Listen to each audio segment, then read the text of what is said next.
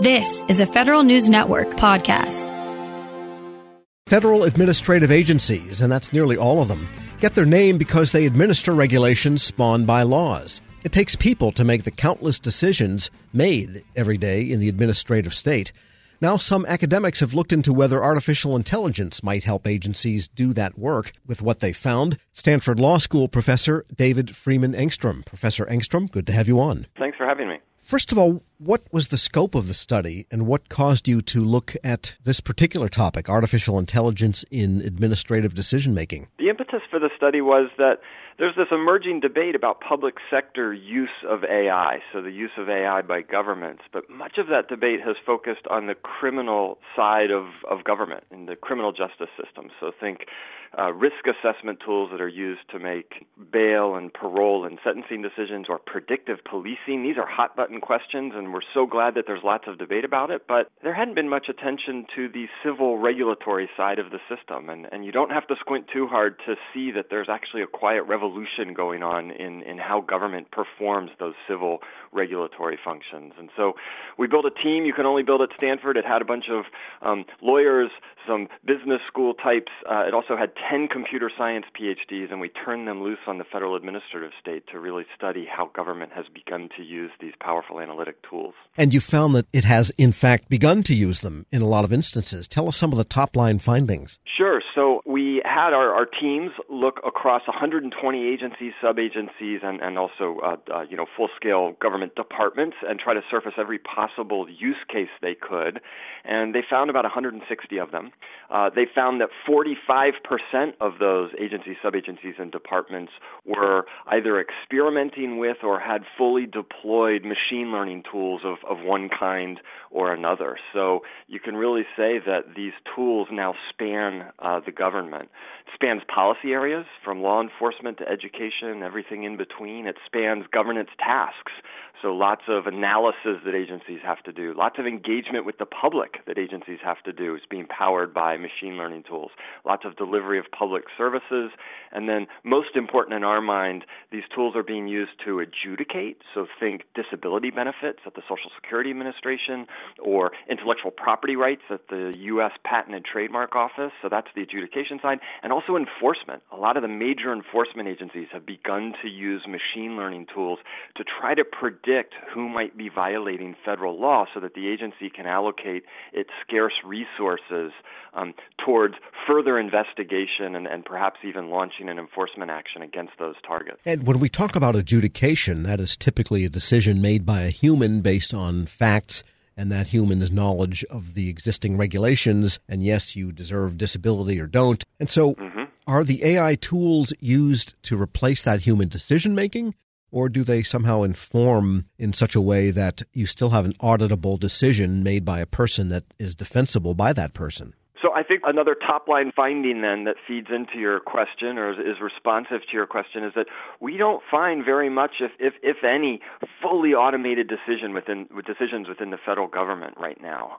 So these tools assist human decision makers for the moment. Now, in some cases, that's because of the technical limits of the tools. In other cases, it's because I think we have very real and legitimate anxieties about fully displacing human discretion.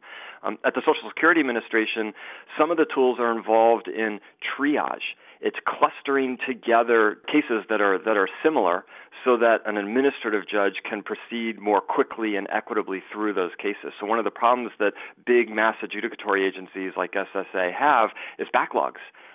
Takes sometimes a veteran at the Board of Veterans Appeals waits years for a decision. Another problem at these agencies is inter-judge disparities in decision-making. So though cases are randomly allocated to administrative judges at SSA, there are some judges that grant disability benefits 5% of the time and some judges that grant them 95% of the time. And so something other than the merits of those cases must be driving those outcomes. And so you can think of a triage tool that clusters together cases as a way to try to mitigate both of those problems. The most interesting tool at SSA is something called the Insight system, and it is a natural language processing tool that can help spot errors in draft decisions. So an administrative judge can essentially input a draft decision and get back an output from the machine that flags any of 30 types of errors within that decision, some sort of basic inconsistency in how the decision is structured, for instance. And so that's something that very much assists the human decision maker, and it's a powerful tool, and it's an important tool because of the crying needs within the system, because it can help mitigate those backlog problems, and because it can try to narrow some of the disparities that might exist among judges. We're speaking with David Freeman Engstrom, professor and associate dean at Stanford Law School. And one of the other findings you have is that agencies are using artificial intelligence, monitoring and analyzing risks to public health and safety. And with the coronavirus issue so much in the public mind right now, give us an example of how you found them using it in this whole public health and safety area. The example that we highlight in the report, and by the way, the report includes a canvas of the entire administrative state, but then the middle portion of the report actually goes into lots of detail and isolates 7 uses at 7 agencies, and so really gets under the hood of these tools. And we think that's really important because in law you really have to understand the details of a system in order to understand its legal implications. So that middle part of the report has an entire chapter on a really interesting use at the Food and Drug Administration at the FDA. And one of the things the FDA has to do is monitor adverse drug event reports. So when someone has a reaction to a drug, it often gets reported into a system. Sometimes that's voluntary on the part of the person who has experienced the problem, but there are also mandatory reporters out there. And the result is that there's a data set at FDA with just millions of these adverse event reports, and the agency has to parse those reports and make some sense of them. And so there is a natural language processing tool that FDA has piloted that tries to predict which of those reports, in which of those reports there might be an actual causal relationship between the drug and the adverse event. And so here's an example of predictive analytics that can really powerfully help the agency distill down what it needs to do and to decide where it needs to investigate further and maybe decide whether some sort of action needs to be taken, perhaps even whether a drug approval needs to be altered in some relevant way. And what about deployment of AI in the improvement process for service to citizens, applying for benefits or applying for something they automatically entitled to, like Social Security benefits or Medicare, that type of thing? Because that user experience and efficiency of that type of process has always been a tough one, tough nut to crack. The most obvious applications here would include chatbots, and a number of agencies are starting to pilot and even deploy chatbots. And so that's that very direct point of intersection between state and citizen. And so the HUD has a chatbot that they have experimented with that would help people understand whether they might be entitled to housing benefits of some sort. I know the IRS is very interested in this. The IRS, of course, is in the business of trying to fight tax avoidance. Now, sometimes that tax avoidance is deliberate, but sometimes it's simply a lack of good information on the part of a taxpayer. And so there are obviously just huge benefits to be had from an automated system that can reliably and accurately get information into the hands of citizens. We also profile in our report an example of use of AI for public service delivery, and that includes the United States Postal Service, which has a couple of pilot projects around autonomous vehicles. And that would include autonomous vehicles that could help with that last mile delivery, the getting of mail directly to our mailboxes, but it could also include, and also includes long haul trucking, which of course is another aspect of getting that mail to us. And so very interesting pilots in place to ensure that USPS is in a position to leverage that technology when it finally goes to scale. And I know that there's been lots of debate about how soon exactly that will be, but it does seem like it's going to happen eventually. Did you find any cases that might offer cautionary tales or some of the dangers or guardrails that government needs to keep in mind when deploying this type of technology? Yes, I think I'd like to answer that question in very general terms, which is a theme that ran throughout our work and that runs throughout our report, is that there's this very important accountability concern when government uses these tools. And the reality is that these tools actually trigger a very basic collision. So on the one hand, the law, it's called administrative law, it's the body of law that governs how agencies do their work. It's built around accountability, transparency, and reason-giving. The idea is that when government takes action that affects our rights, it's supposed to explain why. So on the one hand, you have that legal requirement of reason-giving. On the other hand, you have this whole suite of tools built around machine learning that are, at least in their more sophisticated forms, are by their very structure not explainable. And so you have this very basic collision, and so the concern is that government makes decisions that are important. They're important to individual citizens. They're important to the collective decisions that we make as a society, and yet the decisions might not be fully explainable. And I think in the next 10 or 15 years, as more and more of these tools come online and are used in salient ways by government, I think it's an issue that first judges, I think, are going to have to work out and try to understand better, and agency administrators as well. And then ultimately, I wouldn't be surprised if Congress gets involved and has to think hard about how we can build some meaningful accountability structures around the use of these tools.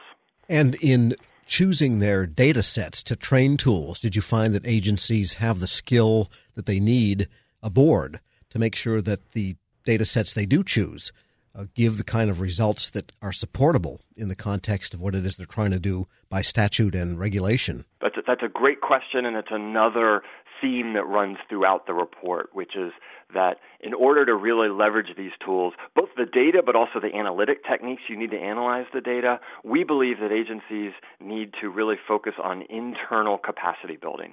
Agencies can get these tools through the procurement process. They can always go to a private contractor. They can always go to Raytheon or any number of highly sophisticated private contractors that can provide these tools. But our belief is that in order to create tools that are well tailored to these very subtle governance tasks that are fairly implemented, that's going to take internal capacity to do that. And you don't simply want to rely on the procurement process to get that next tool. What you want to ensure is that the government has the capacity to build tools itself, to leverage new opportunities as they come along, and then to oversee the implementation of the tools that it has. And so one of our really big concerns is that over-reliance on procurement, over-reliance on those private contractors will hollow out the technical expertise of the bureaucratic state, and we think that has really significant implications. Now, you asked, is there enough capacity right now to really extract the data that government needs to use these tools? And I think the answer is no. And I think that there is a very important set of decisions to be made at the agency level, at the government level, about just how much we want to invest in this and how important it is to us. And we believe it's very important, but it's not going to be cheap. And of course, you did this report, this whole study, for the Administrative Conference of the United States, probably one of the most important and least known bodies operating in the government. What will they do with it? These are the people that decide how the administrative government will behave. So ACUS, for short, the Administrative Conference of the United States, ACUS has a very interesting statutory mandate. They're supposed to provide guidance to the rest of the administrative state. They don't have lots of hard-edged authority in that regard, but they work with agencies. They have a representative from most of the major agencies that's part of the conference. And so what will they do with the report? Well, they make sure that it gets into the hands of those representatives, and they try as hard as they can to make sure it crosses the desks of agency heads and general counsels. And so our hope is that many people in decision-making positions throughout the government will have access to the report and will benefit from it.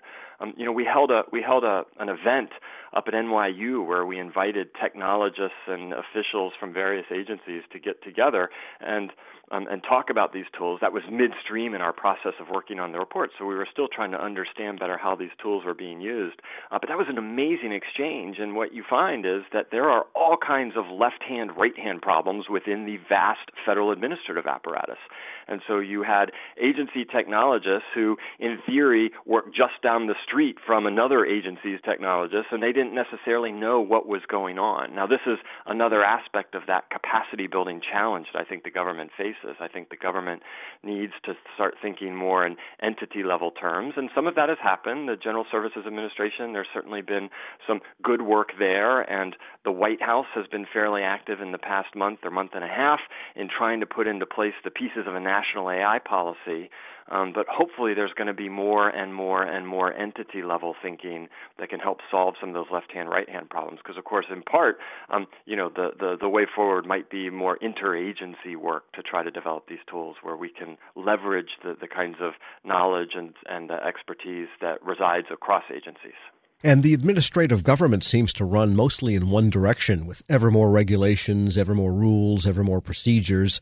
I think the code of regulations would, fill 25 bookcases at this point. Did you find that people were at all interested, or any examples of people using artificial intelligence to maybe say, this could be done away with, or we don't need this anymore? This is an extraneous type of rule. Administrations try to do that by fiat, but it never really shrinks. I can't think of an example of a tool that's being used to try to winnow down the amount of regulation. Now, it could exist. Agencies are trying to develop tools that can help them analyze rulemaking comments, so comments submitted to them as part of the notice and comment rulemaking process. And so once you have that tool, I suppose you could imagine a similar analysis to try to go through existing regulations, and you can topically model them, which is a way of it's an unsupervised way that a machine learning tool can try to understand what's important within a large body of text. And so I suppose you can imagine a tool that's going to help with the winnowing process. But I can't think of anything in particular that we came across in our studies that would be doing that kind of work. David Freeman Engstrom is professor and associate dean at Stanford Law School. Thanks so much for joining me. Thank you for having me. This was a real treat. This episode is brought to you by Zelle. Whenever you're sending money through an app or online, it's important to do it safely. Here are a few helpful tips. First, always make sure you know and trust the person you are sending money to. Second, confirm you have entered their contact details correctly. And finally, if you don't trust the person or your recipient is rushing you to send money right away, think twice before sending money through an app or online. Grab a 30-day free trial of Live by Live Plus, and you'll get unlimited skips, commercial-free music, and all of the podcasts and live streaming events you can handle. Visit livexlive.com/podcast1 to learn more and start your free trial.